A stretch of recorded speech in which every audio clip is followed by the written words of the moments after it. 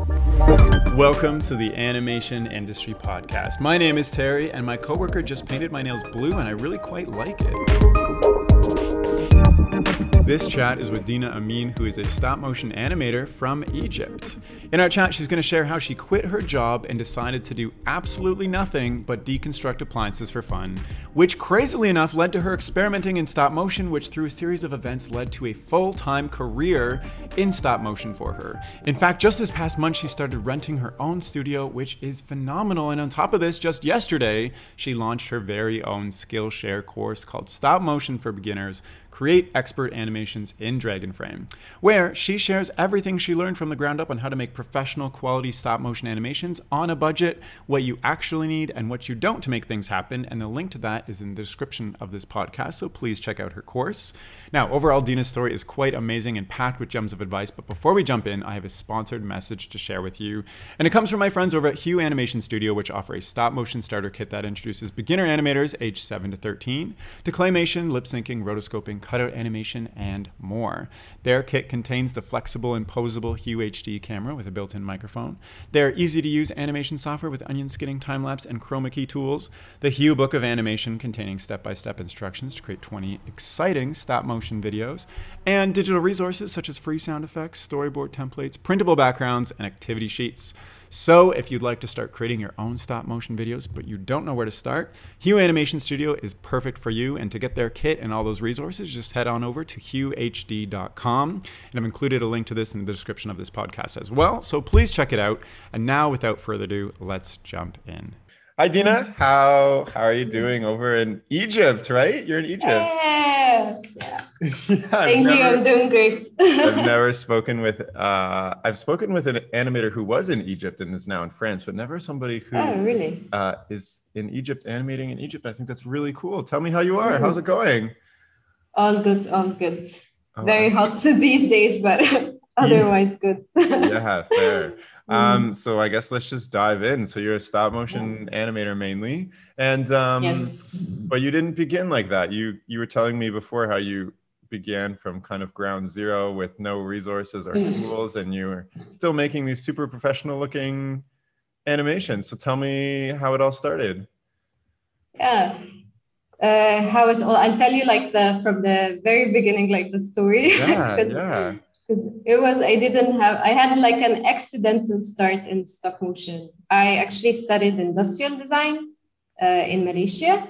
And then when I came back to Egypt, I worked a bit in design, and then I worked in social media, and then I worked as a graphic designer, and I worked in like a lot of random things because back then there weren't like a lot of work in industrial design. And also I felt like I like industrial design, but I hate like the wasteful part of it, like that a lot of things that we design end up being thrown away. And I used to collect broken products and go to the scrap market, Friday market here in Egypt. And I would like find little like products and collect them. And I loved taking products apart. So after like coming back to Egypt after like 4 years, one day I thought, I'm working in a job that I really, really don't like. It's totally not me. And I decided that I want to do a thing that I love. And I don't know how I convinced myself this, but I convinced myself that taking products apart is the thing I love, and I'm going to do it. No matter if it's, I know it's a weird story. No matter, yeah. No matter if it's like it doesn't make sense, it's not really a career, what will this lead me to? Like, how would I explain this to my parents? I just decided that I'm gonna, for like the next year or something, I'm gonna be taking products apart and I'm gonna see where this leads me. Okay, so I did this. I want to dig into this, but first, what is a scrap market? I mean, I think I have a scrap market. Yeah. Scrap market is. I think they are everywhere. But here in Egypt, we call it a Friday market because it doesn't really happen just on a Friday, but it started on a Friday and then. So a scrap market here is usually a lot of like the sellers there, they get all the things that people throw away. They actually collect them either through the people themselves or from the garbage bins, and then they take them and they just put them on the ground, like in they like occupy a place, and then they put all the things that they found, and then people can buy used things and like buy things that other people threw away.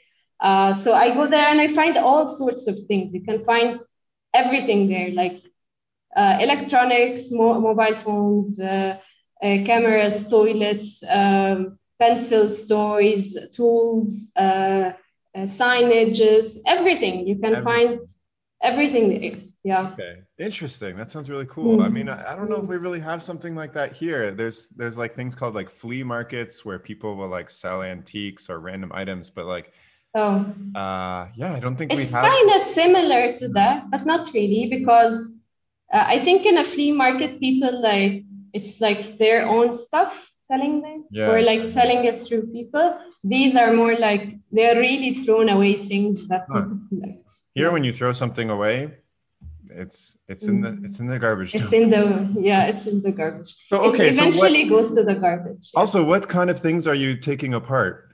Like you're buying and taking it. Like, what are you talking about?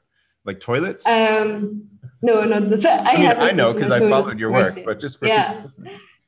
I used to collect all sorts of products because I studied product design, so I was interested in that. So I had mobile phones, like from like. I even had mobile phones like I've never seen before. Not even mobile phone, like telephones and like with the dial and all this, cameras, all sorts of cameras, like cheap cameras, pocket cameras, toys, dolls. I had all sorts of electronics, like everything. What else? Light bulbs. I take anything apart. Radios, cassettes. I like mechanical products. So anything with like, not just like the electronic with just the boards, but a lot of like pieces together, like shavers, things like that, hair dryers, a lot of like products. Okay, so I think this is a really cool point in your journey, because you just said, I'm going to quit everything else I'm doing and just take stuff apart, which is incredible. And that's a huge risk. Like where were you in your like life that you said, this is what I need to do? Like, did you feel comfortable financially when you said this? Did you feel, no. So you were like, so tell me about this, because this is a huge thing. I was working then as a social media manager. I was working with my friends, and I love what they do, but it's really not my character at all. They design, They are design clothes that are made, ethnic clothes, like they're made for like different cultures in Egypt. So some would like in Siwa, Sinai, different things like that. And I used to handle their social media, which basically meant that I used to do a lot of things like that. But the biggest one was answering to customers. So I had like people, women asking me like, should I buy this? Should I not buy this? Like at 2 a.m. in the morning, like this is when women shop in Egypt. And I had to like answer them. And I'm like, I'm not really interested in clothes and fashion at all. Like I like the ethnic part of it, but I wasn't interested in that at all. But I learned a lot from it. But I felt like, what do I even like? I don't feel like I don't know what I love or hate anymore, because I thought I liked product design, and I love product design. And this is what, like, I traveled to study and I lived abroad for 4 years to do that. And it's not something that is very common to do in Egypt, like for a girl to travel and study abroad and live there and study something that is not also very common in Egypt. Yeah. And now I'm not doing it. So what am I really doing? So in my head, I thought that I will eventually redesign one of these products, because I'm a product designer, and then I will like invent like a new sustainable product. In my head, I still convinced myself that maybe it's gonna go this way. but it totally took a whole other direction, and I just let it go there. But like, okay, so it's 2 a.m. Mm. You're awake. You're responding to women buying clothes, being like, yes, don't buy this, don't buy that. And you're wishing and dreaming of designing a sustainable. No, I wasn't thinking like that. I was thinking like, why am I doing this? Like, this is not what I studied. This is not what I loved. And then I remember the day very, very clearly, because it was a decision I made. It wasn't just like the events brought it up. No, I took the decision. I was sitting we were moving houses. So I was sitting in my old house, and I had just one box there, which wasn't allowed in the new house, which was full of my junk. Wow. And then I was sitting there, I was thinking, what am I doing with my life? I don't even know what I love anymore. And then I look at that box and then see that I really love taking products apart. And I remember when I studied in Malaysia, our first semester, our first assignment was to reverse engineer a flashlight, and we had to take it apart. And I remember that I was super happy when I was doing that. And then when I came back to Egypt, I had a design job, and I used like every single excuse. Whenever the situation allowed, I would like take a product and take it apart and tell them like, oh, this is like, I'm researching, like this is gonna be part of the design we're doing later. So I noticed that I love doing that. And when I saw the box, I thought, I know that I love doing this. Like, at least I know I love doing one thing. It would be this. And I really, really love it. So I'm going to do it.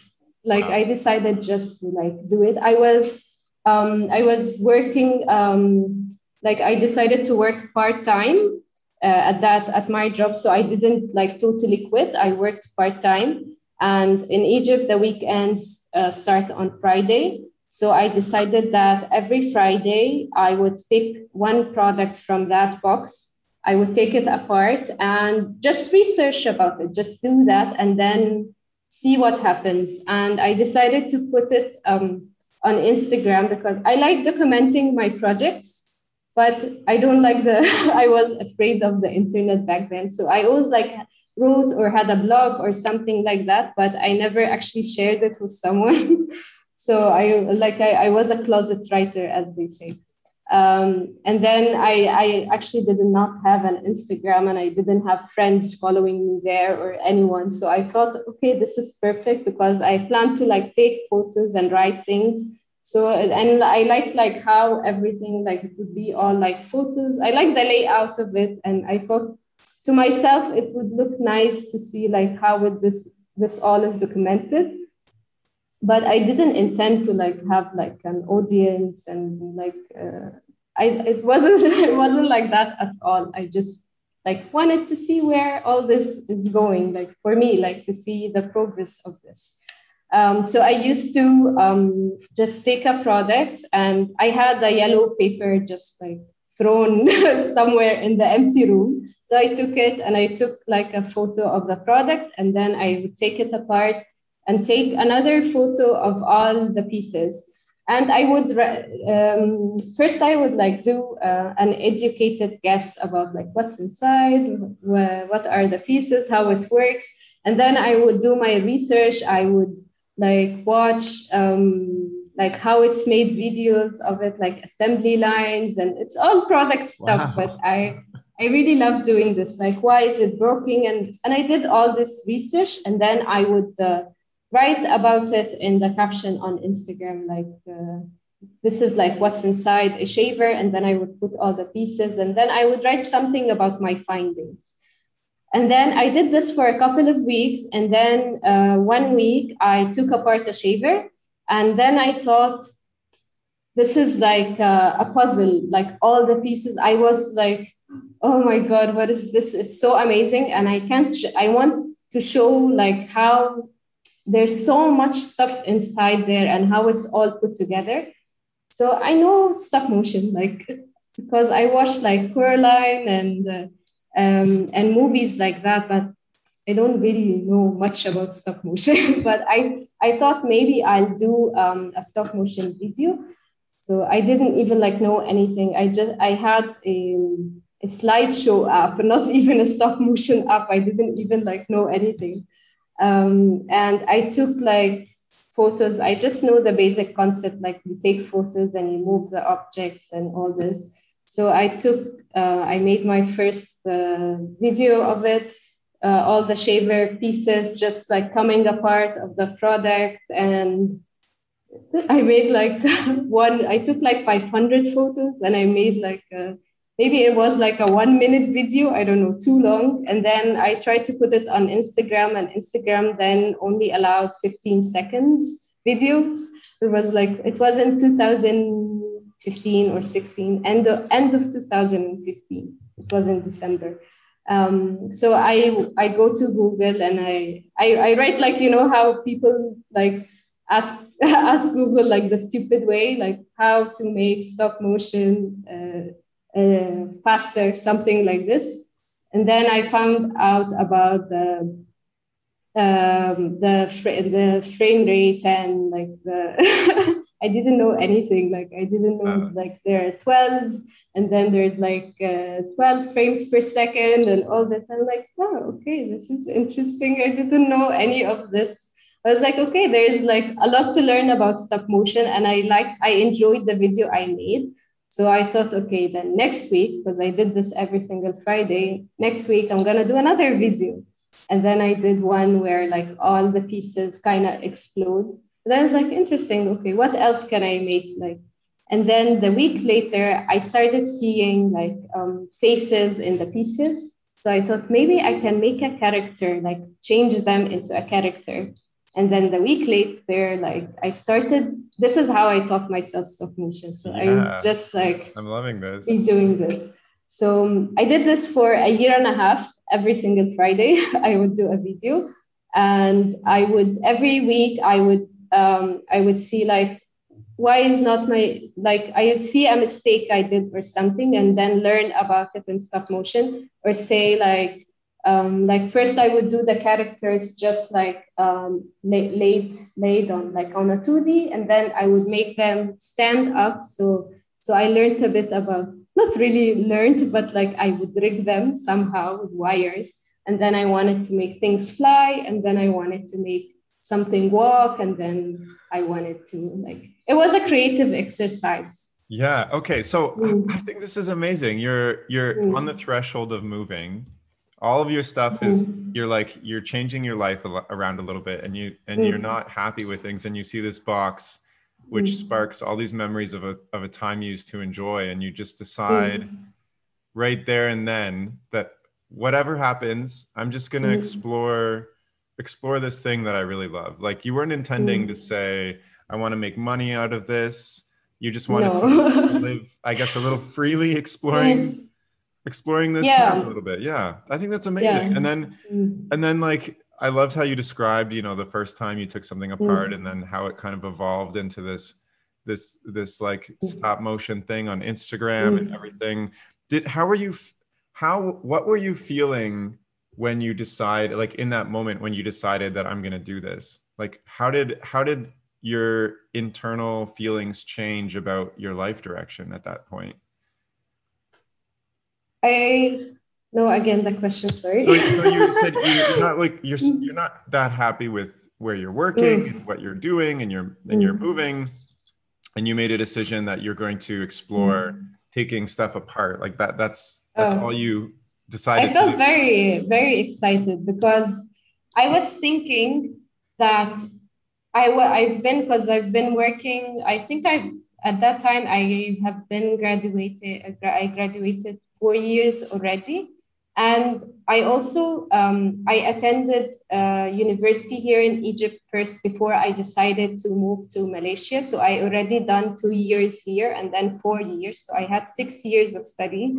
And then, so I've been like doing a lot of study, and then I'm not working in the thing I love. I'm still like I did all this to be able to do the thing I love. And I don't know what the thing I love is. And I thought that when I went back to Egypt, that I was open like to everything, like whatever is an opportunity in Egypt, I would just accept it, and thought that I was exploring, like, let me explore, like I'll work as a graphic designer. It's okay. I'm just exploring my talents. I'm exploring social media. I'm doing this, I'm doing that. And then I got a bit like depressed, not depressed, but like a bit like down a bit, that I thought that I would have found it already. Like I've been doing a lot of exploration, even like before I graduate, but I haven't found that thing. And then when I decided to do this, I thought maybe that I didn't find it, not because that I didn't find it, oh my God, the world is bad, but maybe because it's not there, because I am the one who was going to start it and it's not in the world yet. Wow. So maybe when I started, this is why I can't find it, because no one has done it yet. So maybe if I do it, then others like would find it too. Like this is how my brain worked. I was like, okay, this is exciting. Maybe, okay, there is a reason why I can't find it yet. And I decided to do that. Yeah. I think that's amazing. That's so incredible. I just love hearing that. And I mean, you've been doing this for a while now. Yeah, and 5 years. You spent a year exploring, just exploring this path for you. Like, at what point did you decide that this is what you could or want to do to make a career instead of something part-time? It was after 6 months of doing that, I started getting like small commissions from people, from companies telling me, this is interesting what you're doing. Maybe you can do a stop motion video for us. So wait, you're just posting your stuff on Instagram. Yeah. And people are starting to follow you, and the company will reach out being like, hey, can you do this for us? Yeah, and it was like small startups. It wasn't like big projects yet. It was like a few small startups, and then the BBC they got in touch and they wanted me to make Wait, what? Yeah, this was actually my first thing, and it was like really bad. Oh no! Like now when I see it, I was like the transformations in it, because I love doing transformations, they were kind of nice. But then of course, like I was only like doing stop motion for 6 months, and at that point I also did not really admit or see that I am an animator. I thought I'm just doing like something creative, but I didn't really see it in myself that I can be an animator. Like I did not study animation. I think at that point, I also didn't even know yet the 12 principles of animation. Like I didn't I'm like out, it's not part of my world at all. So I didn't know it. And I did not see myself as an animator back. Like at that point, I thought, okay, like people are asking me to do like these commissions. And at that point, I also left my part-time job. So I really had no money. I had no money at all. So I thought, okay, let's do it. And then more companies started to send me. And so wait, the BBC just reached out to you off of Instagram and said, we want you to make. Because they did like a small report on my project. Because my project was consistent. I did this every Friday for a year and a half, and people were following it back then, because they were, because I would put the photo of the product I was about to take apart on Friday. So they would see it, and then they would wait for me to take it like apart, and then like see, okay, what can I do with this? And then I would have to put it back together and then animate it.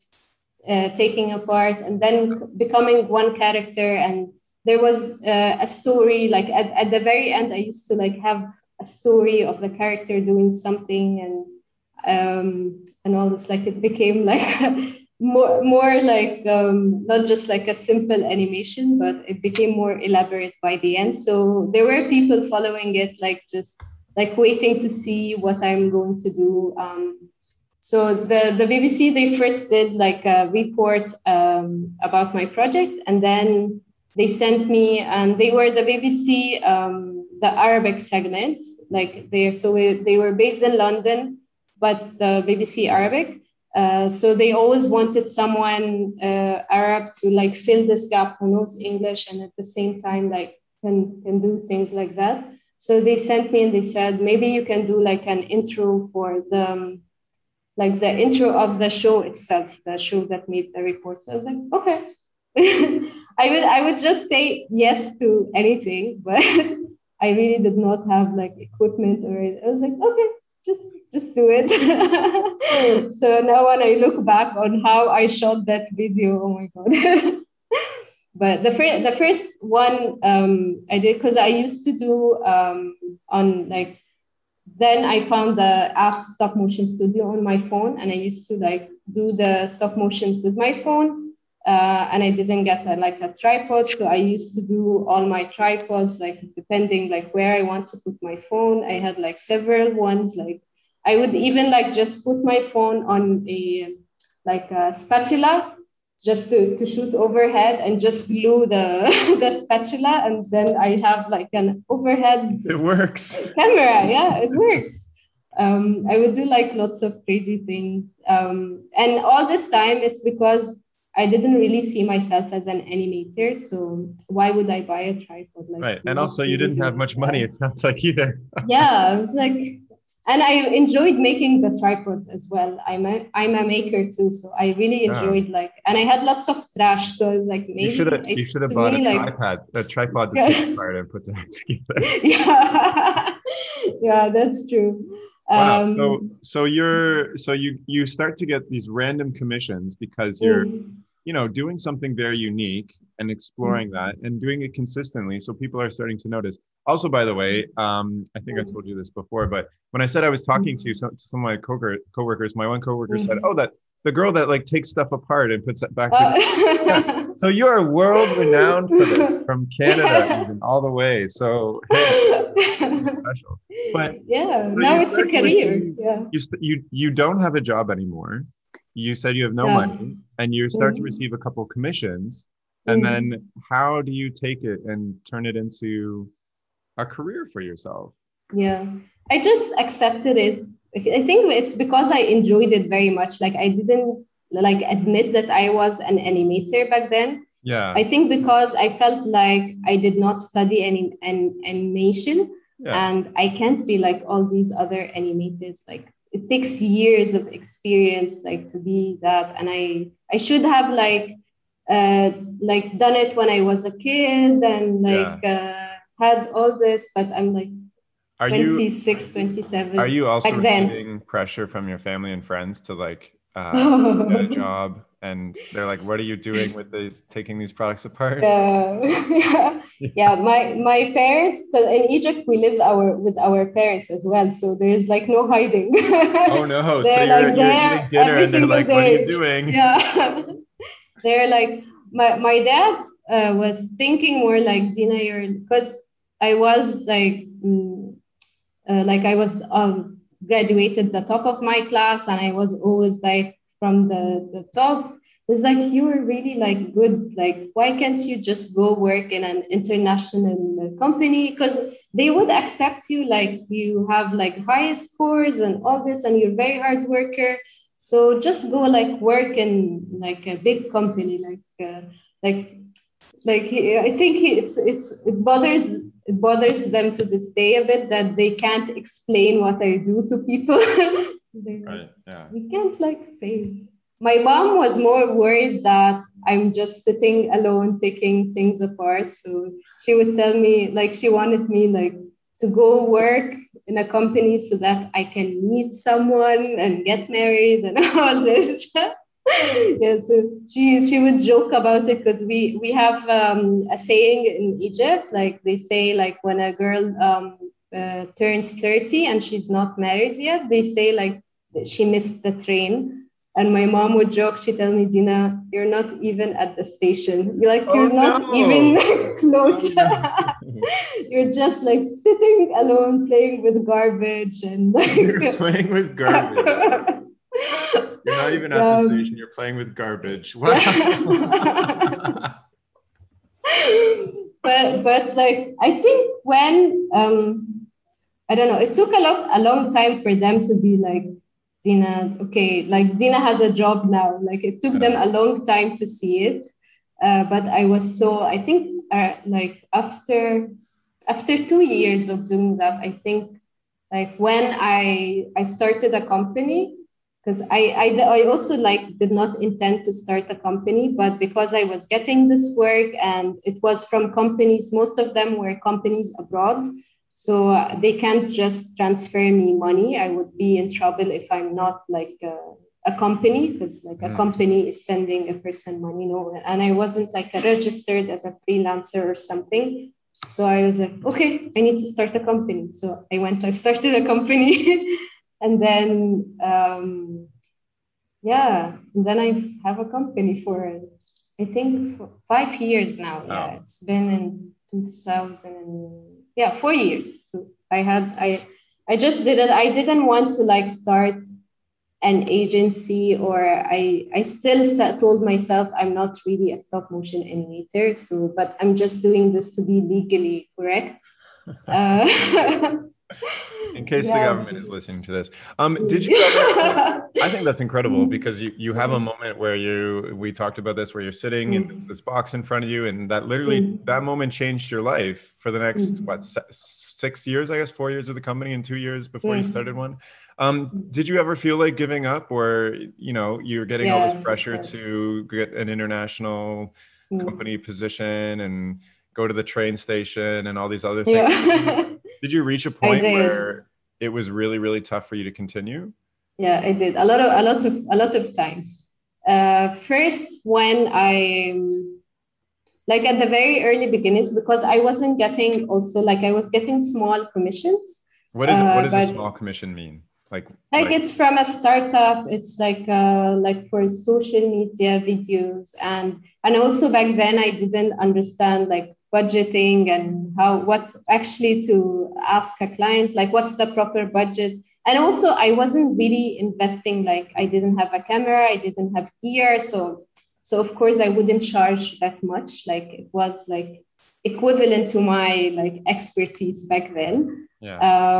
So it wasn't covering like my expenses. It wasn't like I had to give up a lot of stuff. I wouldn't like go out with my friends. I would be like, no, I have to do this video and I have to like, so I like to save money, because I really had like, I didn't have a job for a really long time. I was freelancing a bit as a graphic designer, but I really did not like graphic design. Like it's not the thing I'm good at.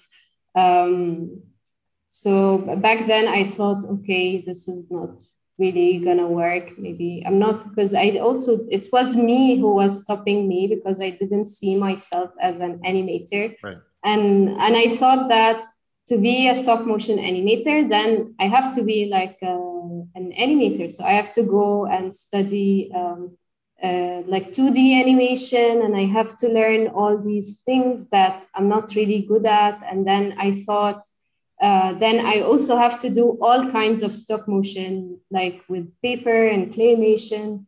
But I was only interested in products. Like I only wanted to animate objects.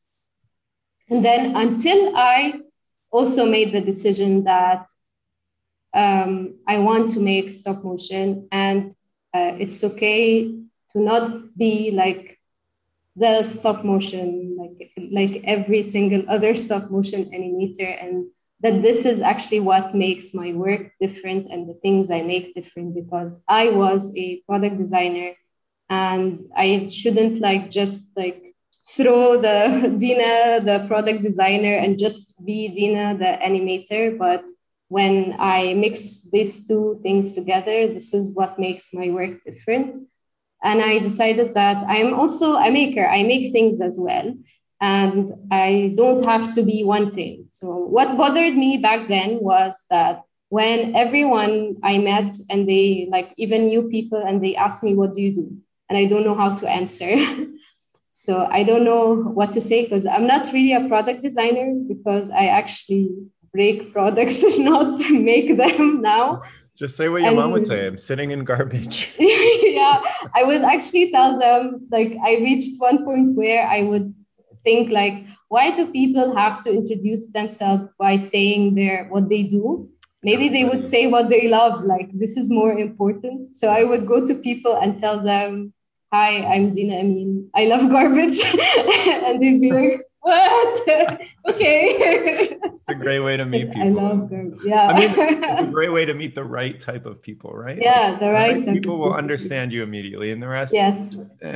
Yeah.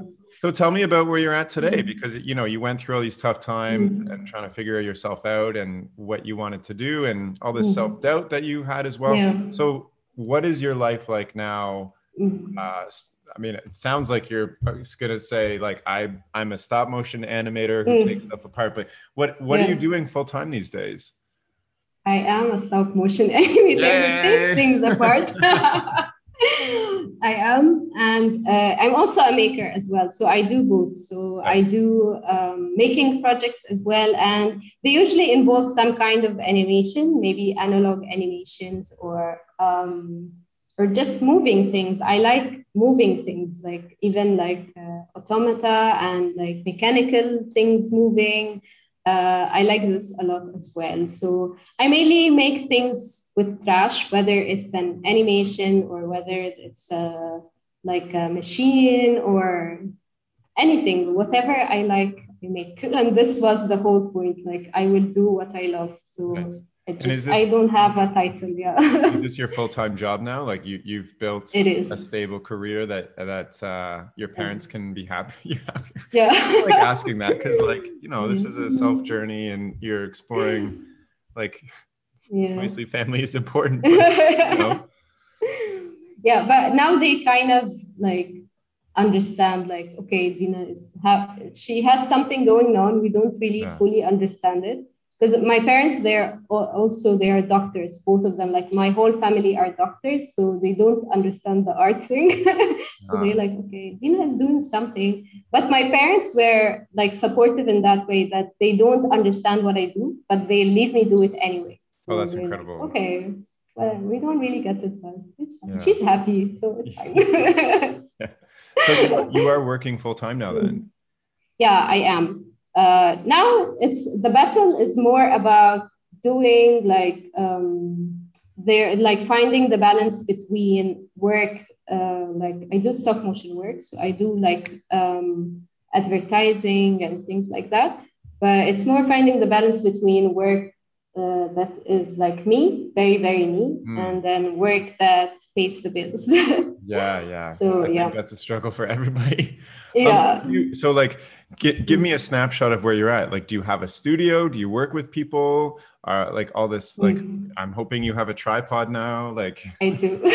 That's the first thing I bought. But now I actually just moved to a studio. So I'm renting a studio in Cairo now. And I've only been here for a month. So that's my second month. So new. So wow. Yeah. So I don't just like have like one room where I do everything. So I have a studio now. So I have like a room to shoot videos, and I have like a woodwork space that I want to do, and then one room to like for editing and all this stuff. So I've grown. I'm also now working with other people on a freelance basis. So whenever I get a commission, I have like a team of freelancers who work with me. So the last commission I just finished, I was working with I have a director of photography, and I have like someone who works on props and sets. And I also have like a storyboard artist. And I also have worked before with another stop motion animator. So his name is Asim Kamal. So we used to work together on projects as well. So I really like the phase where I don't have to do everything on my own, and that there are like other talented people working with me. This is really, really nice. And I want to do a lot of it like in the future.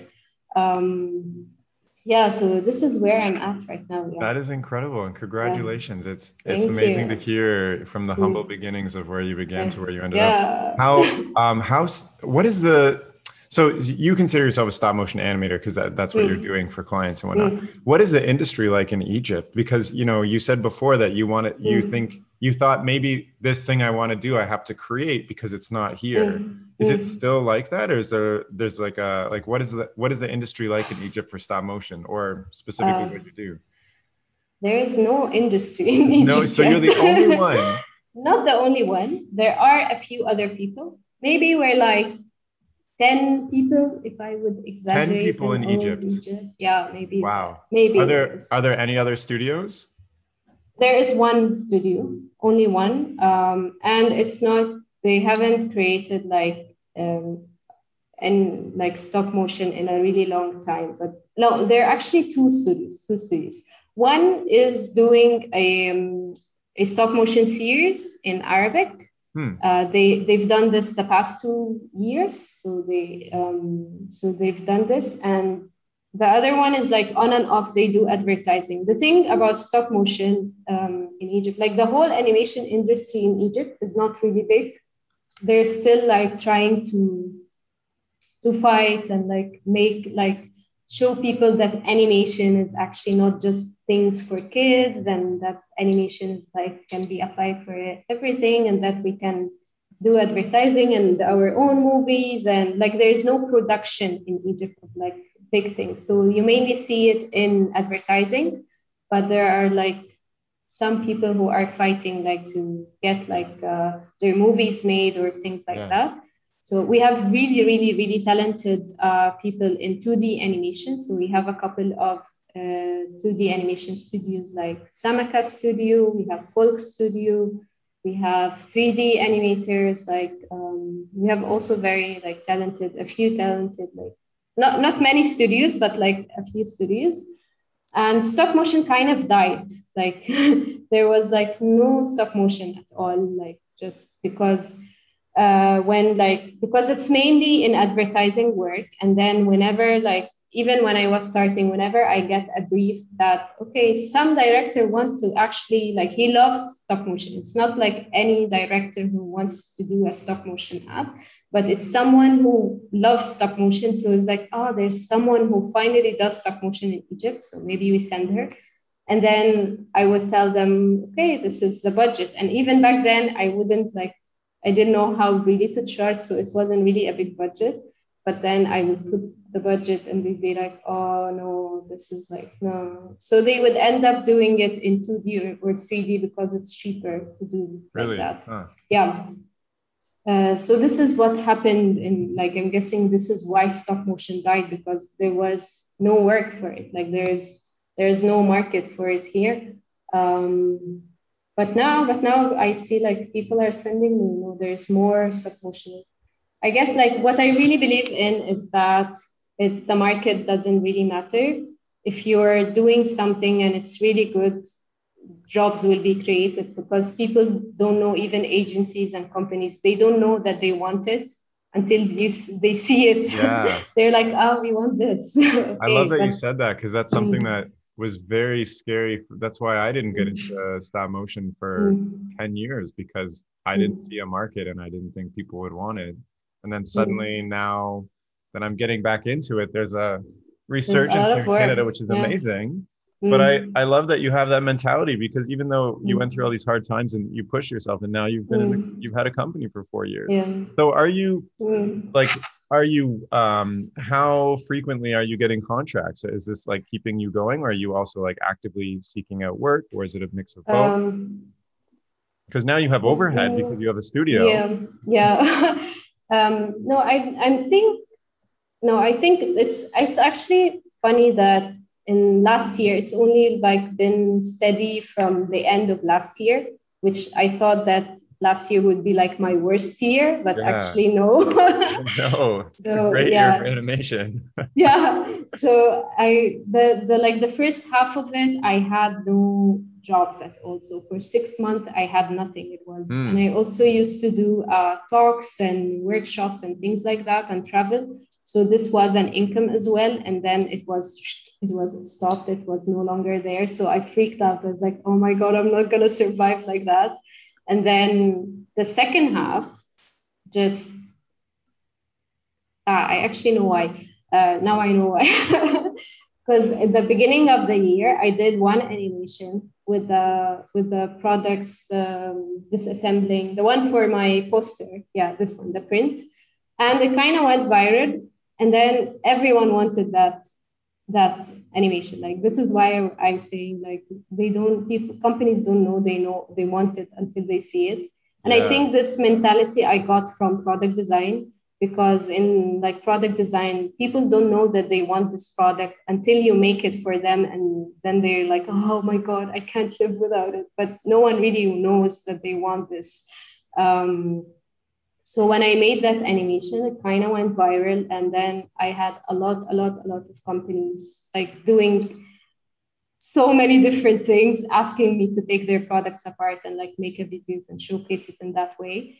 So I've been getting like a lot of work. Not all of the jobs I do, of course. Like not like some jobs like there's no budget or there's no time or like this.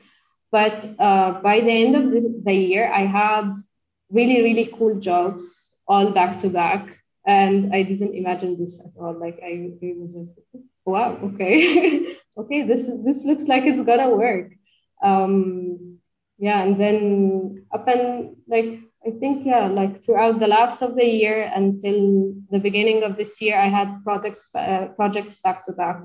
So it's only now that I'm like, okay, I can take a break. So the post that made you go viral, that's the one you've done in like AR, like that, where you're holding. It's the animation. No, not this post, but the original animation. Okay. It did. The original animation I did for it wasn't actually like it wasn't meant to be a stop motion video at first. It was I had a sponsor. Their name is ifixit.com, and they are an organization, like they're like a Wikipedia on how to fix your things. I actually use them as well. So I used to like go and see, because they do tear downs of all the products and they explain what's inside things and how to put it back together or how to fix one part. So they reached out to me and they said, we want to sponsor like one of your videos, or like if we have like a kit, like a fixing kit, maybe like do product placement, like just show it in one of the videos, and we want to do like a collaboration with you. So I said, yes, yeah, of course. I like it. And this was like my first sponsor ever. So it wasn't even meant to be a stop motion thing. I came up with an idea to make, I wanted to make a show, like a series of videos where I take things apart and make it more interactive. So I made it like a guessing game where I'd ask people to guess at the beginning of the video how many parts are inside this product. And then I take it apart and show them everything inside, and I reveal the number of parts. Because when I did the series I named Thinker Friday. The series, when I did it, I always got the comment saying that we never imagined that there were so many parts in this, and that they even use these products on a regular basis, but they don't know what's inside, or like they're always surprised by the amount of parts inside. And it made me think that maybe this is why it's very easy for us to throw things, because we treat it as one thing and not like 100 things. So I made that series, and I had Asim, he's the other stop motion animator in Egypt as well. And he was helping me film some of the parts. They told me, you should do a stop motion like in it, like do like your thing, you take it apart and make it like animate, do something like. So we did, I did like a small, just an overhead of all the pieces, just a small segment. And we did 4 videos of this. And then when I finished them, I thought this would look really, really cool if I do the whole animation again, like combined, and I have each one of these products transform into the other one, and I would make the whole thing into a loop. And I remember I told this to Asim, and he's like, because I didn't even know how to do this. Like I didn't know I was capable of doing that. I was like, okay, but I have this idea in my head and I want to do it. So I started like trying it out. I had all the pieces. I already like took it apart and put it back together. And I'll tell you why I love your podcast so much. Okay. Yeah, I'll tell you why. I think I mentioned always in my stories, but I don't think I ever mentioned it to you. When I did this animation, I didn't know yet. Like I wanted to do the idea, but I still like didn't know really how I was going to do it. And I was filming not because I didn't have a studio yet, and I didn't have like proper lights, so I was filming in my friend's studio. They have a studio where they film cooking videos. So I would go there like on the weekends and the days they don't shoot and just like leave me there. I'm just gonna animate this in your studio, and they let me do it. So I decided, okay, I'm gonna do this. I still don't really know how I would do the transformations or how would I want it, because I wanted to flip in the air and then go down again and break in pieces. It's like I'm too lazy to like rig it and remove all the rigs. So I remember that I was listening to one of the episodes in your podcast. And then I think it was, I can't remember the name of the studio, but I can't remember which one, but I remember there was one animator who said that back then they used to, when there were no rigs, they used to just get two pipes that fit inside each other, and they would have a screw. And then this is how they would make like the rig go up and down. And then just right before I was going, so I already told my friends I'm gonna come and animate it and I already like booked 4 of the days. And I was taking my toilet paper rolls. I thought that because I want to hide the rigs, so I would like just like here my object. I'm gonna shoot overhead and I'm gonna hide the rig underneath. This is what I wanted to do. I didn't want to do like post-production. So it's like I'm gonna hide it. And I thought I'm gonna animate it with the toilet paper rolls. And then I remembered this thing. And I look around me and I find 2 pipes that fit inside each other, and they fit. I found that they fit on my helping hands, like what you use in electronics to solder. So I made the rig in like 10 minutes. I didn't even know it was like something. And I went the next morning and it worked. I just like, yeah. And I made the animation, and it's like, this is the one that like was seen. The behind the scene was actually seen more than the actual video. It's always like that. Yeah, it's always like that. Yeah. I think I'm so happy that my podcast has helped you. To me, that is incredible. Somebody from halfway around the world listened to something that I put out there and it helped them. I'm trying to think of who that was. I'm thinking, do you remember if they were from Montreal or from? I don't remember. I think it was, I don't want to say their name wrong. Wait, I'm thinking maybe it was Sylvie Trouvé. Or maybe not? I don't know. I can't remember. It's okay. I think maybe it was someone from Stupid Buddy Studios. I can't remember. Okay. Well, I think it was someone from Stupid Buddies, but I can't remember. All right. Interesting. I'll have to pick my own brain to figure out who that was. Because that's such a random tip that I'm so happy helped you out on this project. This is what made me like, I'm sure like I would have figured out with the toilet paper roll, but it would have like maybe I would have given up. I'm not sure, but it made me like made the video successful, and this is the main reason I got all the other jobs later on. Amazing. Okay, well let's flip the tables on you. What is a tip you want to share for somebody listening to this from who knows what country that you found ingenious? A tip like You mean like an actual thing, or Yeah, like like something like the two pipes into each other for the rig. Oh, Yeah. I use radio antennas a lot. So when I make things, I want things to rotate, and I don't have a rig for that. So radio antennas, like Yeah. these ones, because they move very precisely and they can turn, and you can make them go up and down. So I made my own rig from this. That is a radio Yeah. antenna. That's I've Yeah. never thought, you know how many times that I've like made something out of popsicle sticks and like to like move up and like turn, and when I could have just used a radio antenna. Oh, yeah.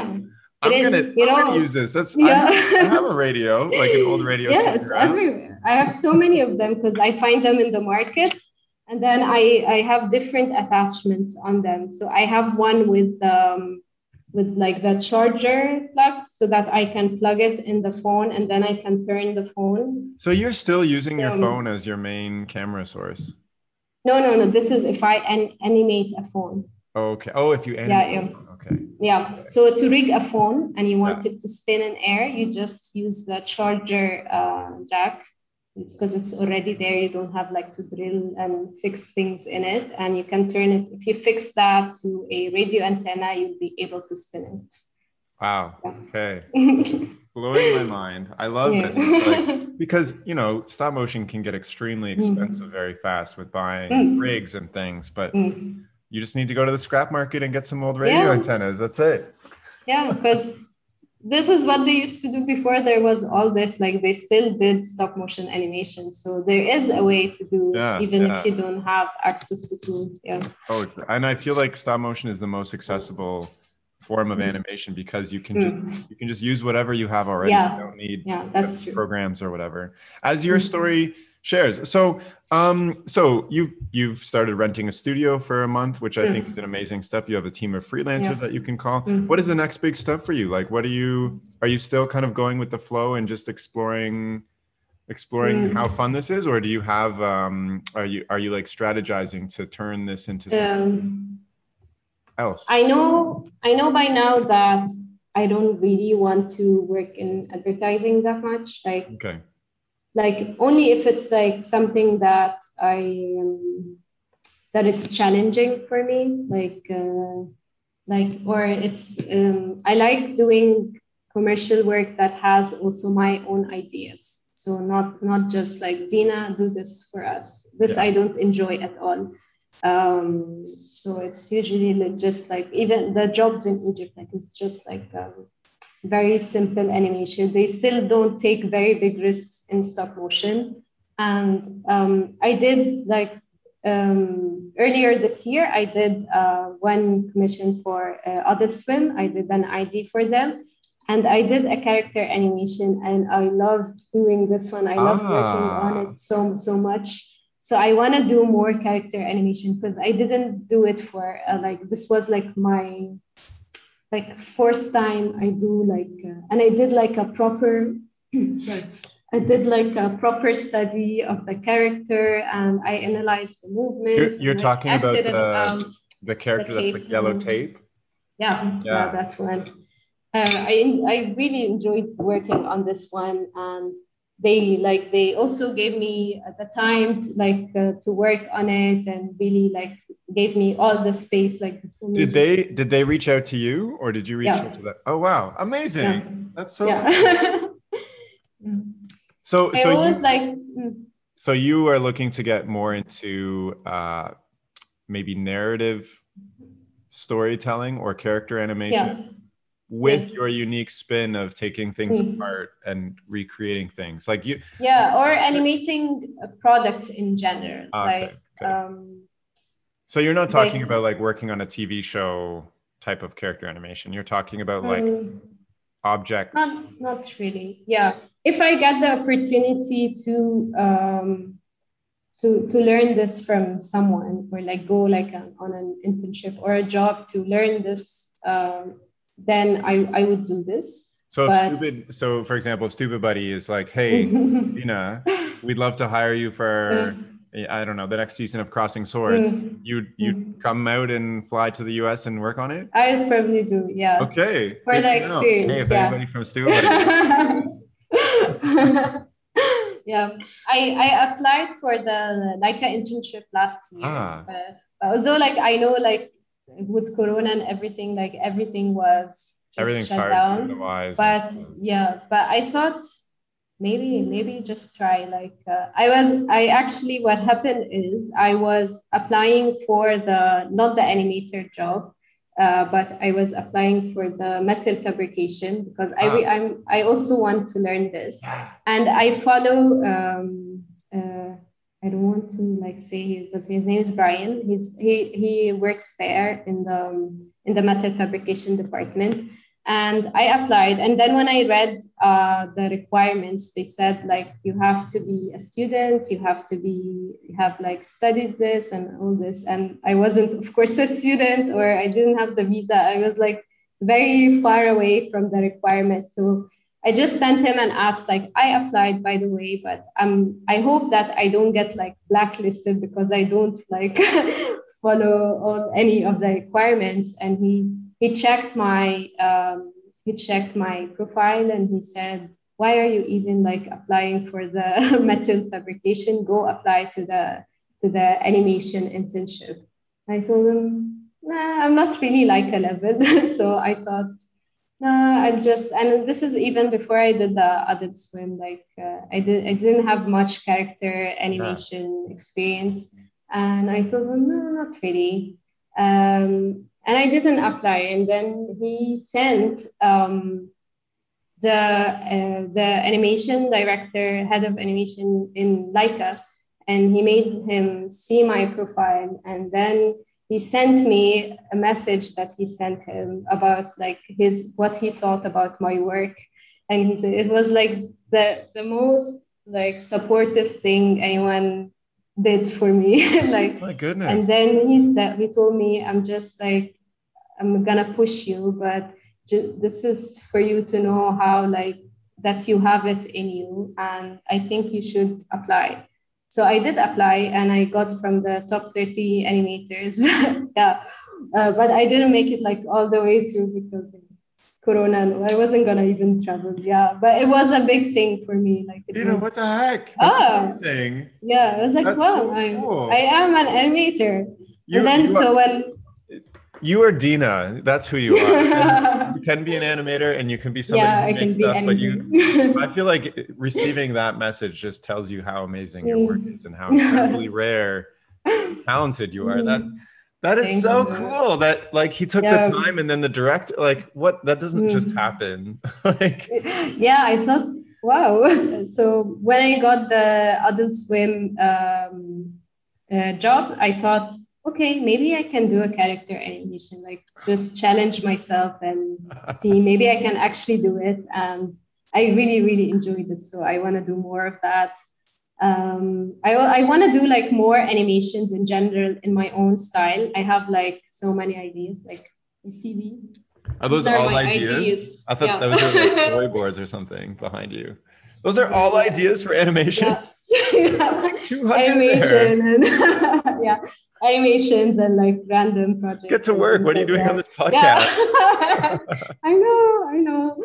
Yeah, so I want to do like lots of things. So I have like ideas I want to try out, and I just want to like do more of my personal ideas. Like, I mean, I think my ideas out there. I've loved where this conversation has gone. It's gone from Dina saying I want to explore this passion that I think I have, to doing it and then getting some really awesome results, and just organically over time building a company, building a studio, getting really good feed. I think this is amazing. And also, you're in a country where animation is like pretty much non-existent. You're one of the few people, like you said, 10 maybe 10 people really focusing on this of millions of people in a whole country. Incredible. Like, you're amazing. Thank you so much.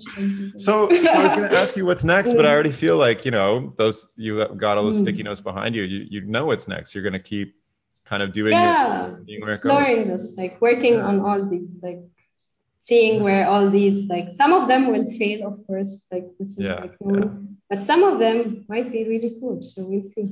Amazing. Well, is there anything, I guess, I mean, like, I've really enjoyed chatting with you. Is there anything else that you wanted to share about your journey or where you're going, or even just things that you learned yourself that would be good for other people who are maybe at their job and they're not enjoying it and they wish they were doing something like you are? Yeah.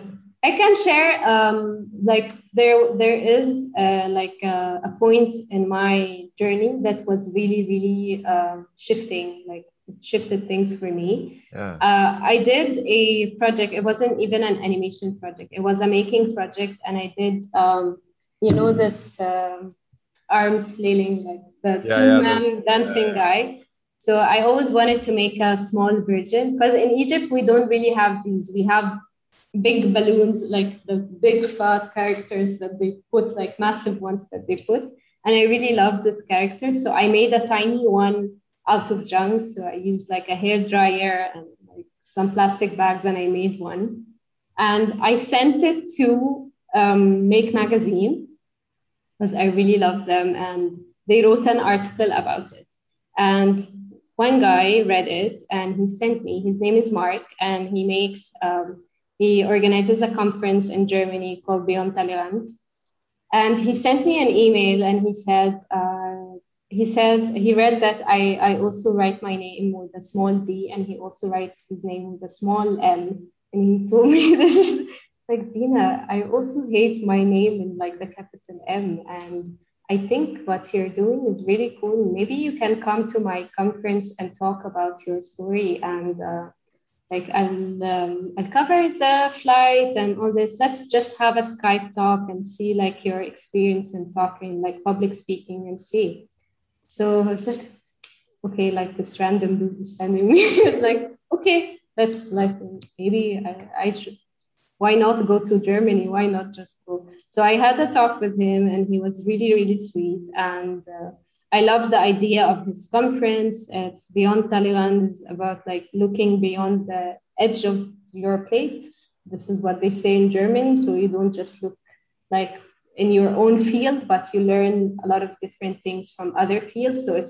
So he gets a speaker from very different fields and it's just like a creative night where you're open to learn so many different things.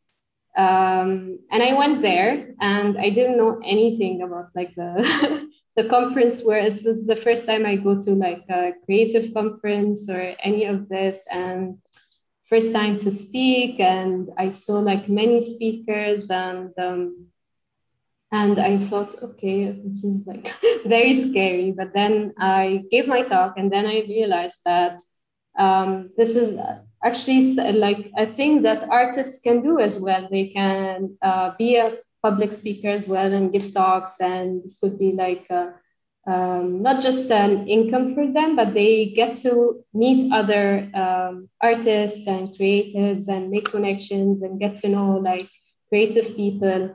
So to me, this point, like this conference opened a lot of doors to me, because I got to go, like also the other conference organizers would attend different conferences.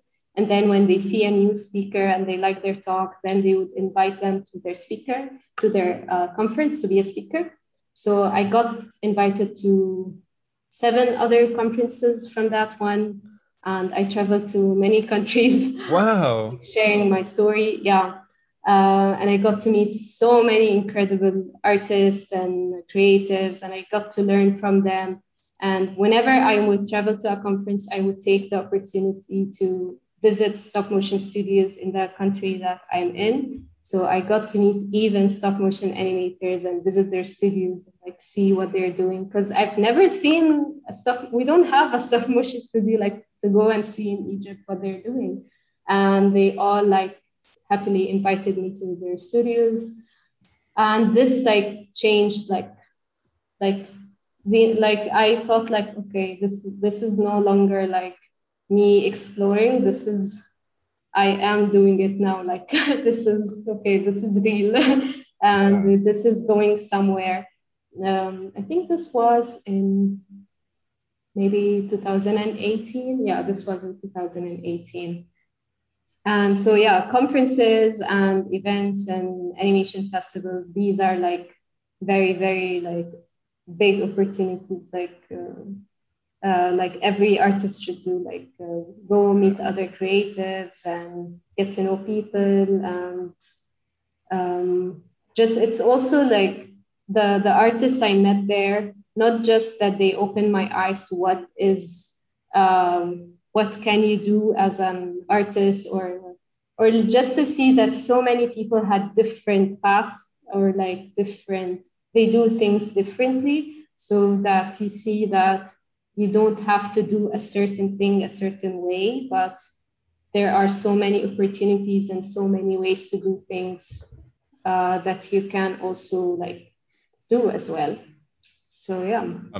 What the heck? What the heck? So let me ask you this: how do you feel now? How do you feel about where your life has taken you, and like, do you feel happy and fulfilled with what you're doing, or do you still feel like there's something, like you mentioned before, you don't want to take too much commercial work because you want to find like a good medium, but like think about all the opportunities you've been given and like explored and just doing your own thing. How do you still feel that there's something you're not exploring still?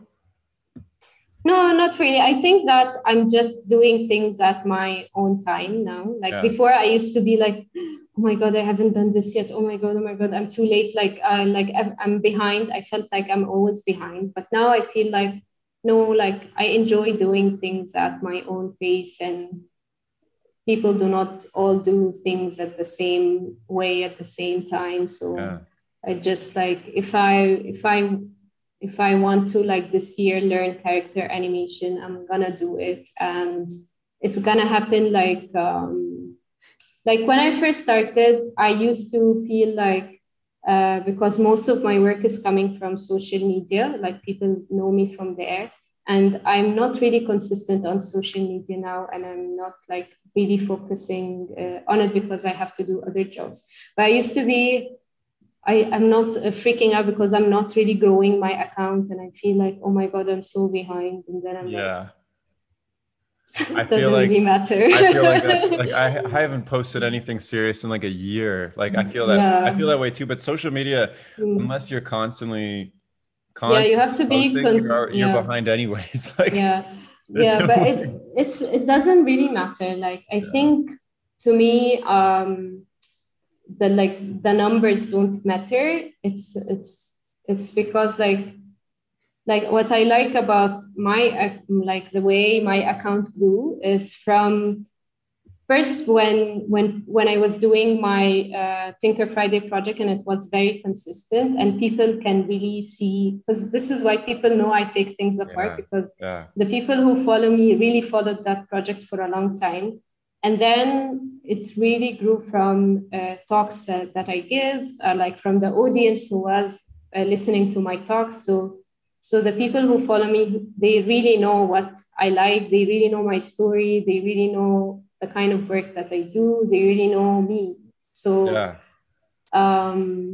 so I do feel like the big number doesn't really matter. It's that I have connections with the people who follow me. We actually have a lot of conversations. I've met many of them in real life, in the talks I gave, like even before they follow me, I actually saw them like in real life. A lot of them are my friends. I got the opportunity, like when I travel, to meet the people I always talk to on Instagram.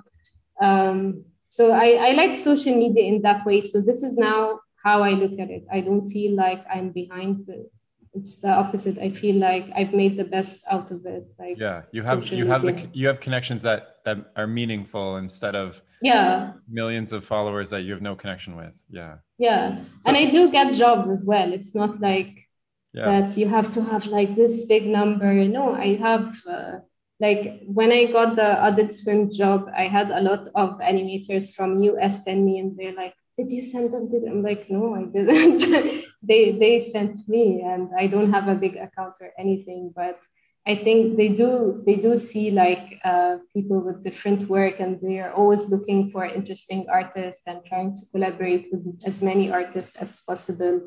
So I don't think that numbers on social media matter. I think it's the type of work that you do.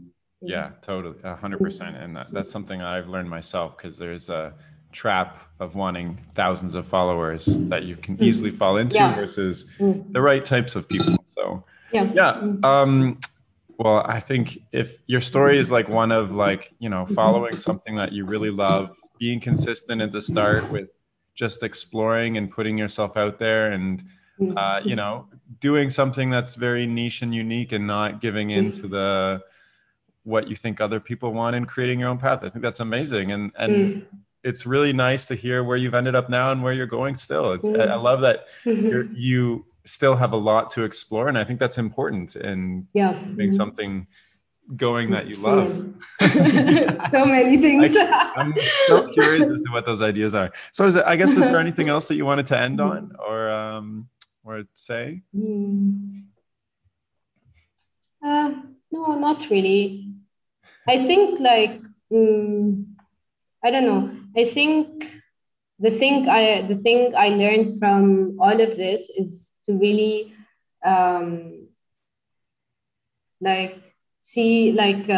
question myself, and question if there is I really believe, when I look at my journey, I see that I stopped myself many times from being what I am today. It was because of me having some doubts or some false beliefs. So at first I believed that, oh my God, I have to have a camera, I have to have a tripod, I have to do this and all this. Even before doing this project, I've always tried to start so many things, and I never actually did them because I thought, oh, I need to buy this and I need to get that. And in this one, I just did it because I loved stop motion so much. I just did it. So I learned that I had this in me. I believed that tools were important. And then when I unbelieved it, I don't know what's the opposite of believe, disbelieved it. Then this is when that now whenever I think of something and I notice that I'm resisting it, then I ask myself, why am I resisting it? Is it because I don't have it? Then I can get it, or I'll make it work. Is it because I feel that there are no opportunities in Egypt, but the world is big, then I can get other opportunities from somewhere else. I don't just live in Egypt, I live in the whole world. So it's always something, a belief in you that you have to really look in the eye and see, why am I thinking like that? Am I really limiting myself, or is it, because a lot of people think I get this question a lot, especially from people in Egypt. They feel oh my God, we can't get anything here. There are no jobs. There is no this. There is no that. All this. And I feel why do people see there are so many opportunities? There's a lot of work. There's a lot of things. And why are you limiting yourself with Egypt? You are in the whole world. Why are you just focusing on what you don't have? And you have access to the whole world now. So this is something I really learned. I think that's so, that's something that I struggled with massively in starting my own animation career, and still struggle with. I have so many limiting beliefs, why am I staying in Toronto? Why am I not starting these projects? Why am I all these things? But so for your strategy is, when you find that you are faced with a fear or something that's resisting, you're resisting taking action, you question why, what is that limiting belief, and you can actually do something about it.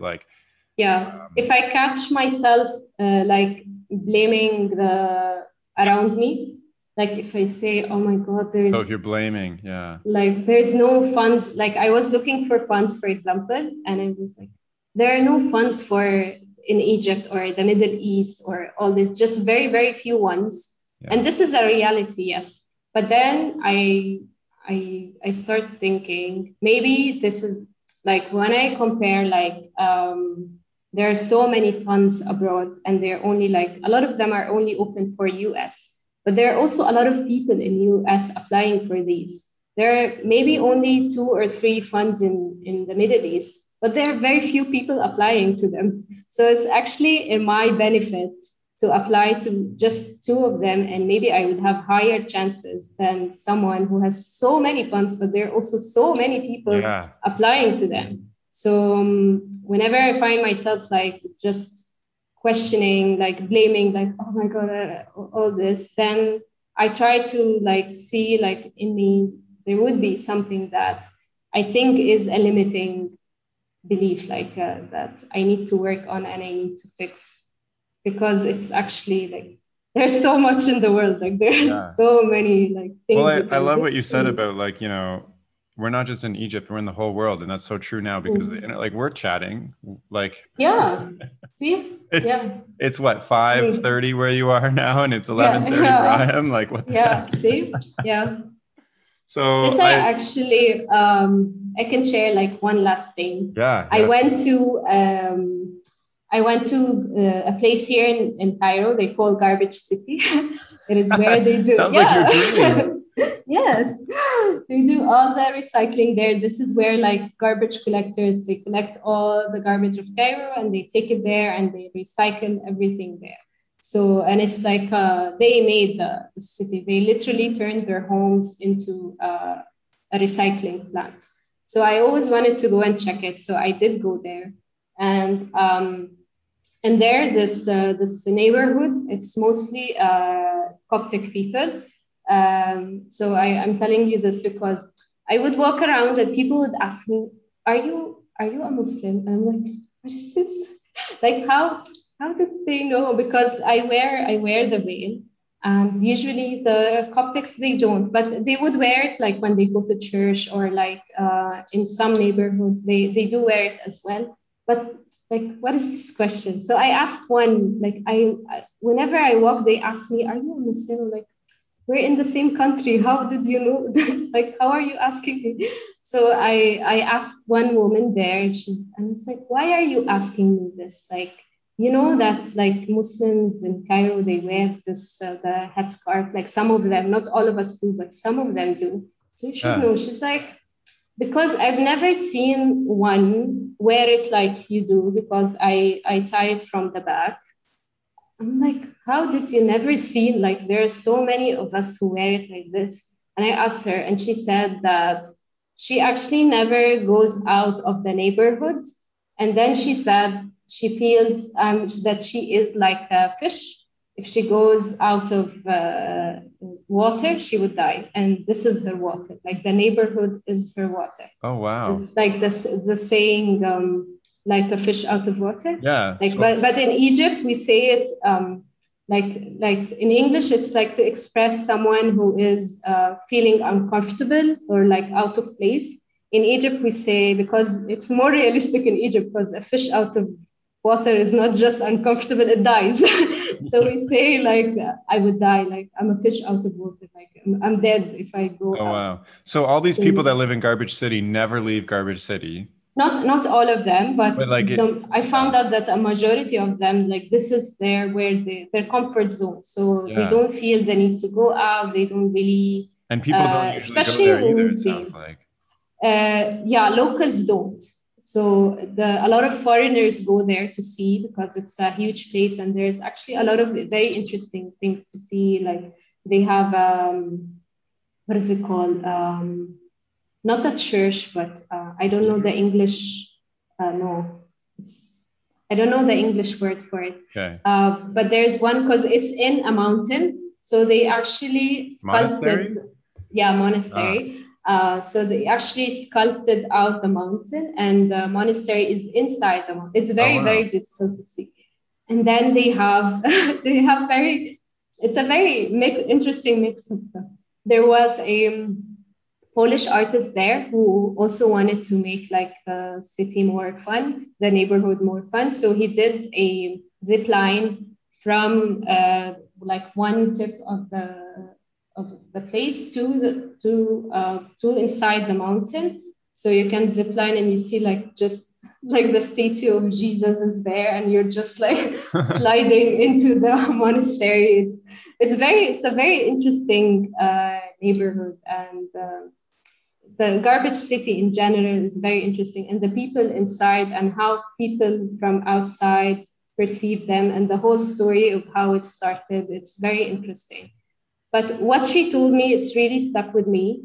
And it made me think, if I was thinking like her as well, like to her, like fishbowl, like this is what I like to call it, was her neighborhood. This is her borders. It was just the neighborhood. And if I go outside this fishbowl, I would die. So I always ask myself, maybe I was thinking like that, if it was like, is my fishbowl Egypt? So like, oh my God, I can't go outside Egypt. I can't deal with people. I can't, I'm too foreign. I'm too all this. Or maybe it's a field, like it's animations. Like, oh, I'm not an animator, this is what I used to do. Like, I'm not an animator. I can't be like among animators. I don't know animation. I don't know how to talk to them. I don't have the skills. I don't have that. I would die. Yeah. So whenever now I see that I feel this way, I ask myself, how big is my fishbowl? And then I remember that I don't live in like small fishbowls, but we're all living in one big fishbowl, and I have access to everything. And it's only in my head that I have these boundaries that I put. I think that's a really cool illustration, especially with the story of this woman who lives in Garbage City and how it relates to your journey. I think that's, and as you're saying fishbowl, I'm already thinking of my own fishbowls of like what's limiting me, even though we all have them. Oh yeah, 100%. And it's so tough to like get out of that mindset. Oh, well. Yeah. This has been an amazing chat. My whole journey. You need to come to Canada at some point, and I need to come to Egypt, and we'll expand our fish bowls. Yes. Yalla, it's easier for you to come. I had a conference once in Canada, but they rejected my visa. Oh no! Yeah. Oh, I'm so sorry. Well, we'll meet somewhere in between, I guess. We'll meet. Yeah, sure. I can't survive in Canada anyway. It's too cold. Well, that's a thing. I would really die. I like the heat, so I'll be fine in Egypt. Yeah. Come. Well, Dina, thank you so much for coming on the chat. It's been thank incredible you for talking. having me. And I feel like very emotional listening to your journey. It's been really like just very inspiring, and I'm so happy we chatted. This has been so great. Oh, thank you so much. I love being part, because I told you, like, I listen to the podcast a lot and I learned from it a lot, and it's like something that, like, as I told you, like the Rick thing, I learned it from the podcast, and it's really like opened up my career, like something like just one sentence in one podcast, but it really made a difference. Wow. I feel so happy. Oh my goodness. You just made my whole day, my whole week. Yeah. So thank you for making all these episodes. Oh, you're welcome. I made them for you. I made them for myself, to be honest, and for everybody listening. Because like, I get so much out of talking to every single person that I do, regardless of who it is. There's always something I take away. Unfortunately, I didn't take away those two pipe.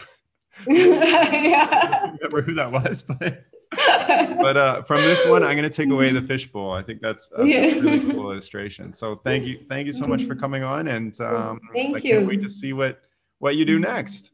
Thank you so much. You're welcome. Oh, I can say like one last thing. Yes. I have the Skillshare coming out, so you can share that as well. Yeah, I'm releasing a Skillshare class soon. Because I had a lot of people ask me, how did you turn your animations from like doing like mobile with your mobile phones, and now you're doing things that are so professional. So how did you learn? So I made a class that is specifically for this, because there's a lot to learn in stop motion, and like what should you learn first? What do you need to focus on? What do you invest your time and money in first? Because I think like some things are not really that important, and then things like that you should really focus on. So my class teaches just that, like all the things I learned in the last 5 years. And it can, like, especially watching behind the scenes of professional stop motion, it feels so overwhelming because the equipment is so expensive. So your Skillshare class is for somebody who may be a beginner stop motion. Yeah, it's for beginners. Who were doing like stop motion animations with their phone, and they want to like take their level up. Like, I love that. But they still like never use the camera, or they don't know stuff about lighting, how to set up lights, or how to use Dragon Frame, or how to compile their videos like with Adobe software. So I go over all these things and what should you focus on. What so like the basics to up your game a little bit more. Yes. Nice. Cool. Yeah, I'm happy. I'm excited about that too. So if you're listening and you know, that sounds interesting to you, definitely give that a look. I'll include a link to that in the description when it cocomes out. And if you're wanting to follow or get in touch with Dina, there are many ways to do that. You can follow her on Instagram at Dina A. Amin, as well as her YouTube and website go by the same name. And you can email her from there. And I'll include all those links in the description of this chat. And thank you so much for listening. And that's all for now. Okay, bye.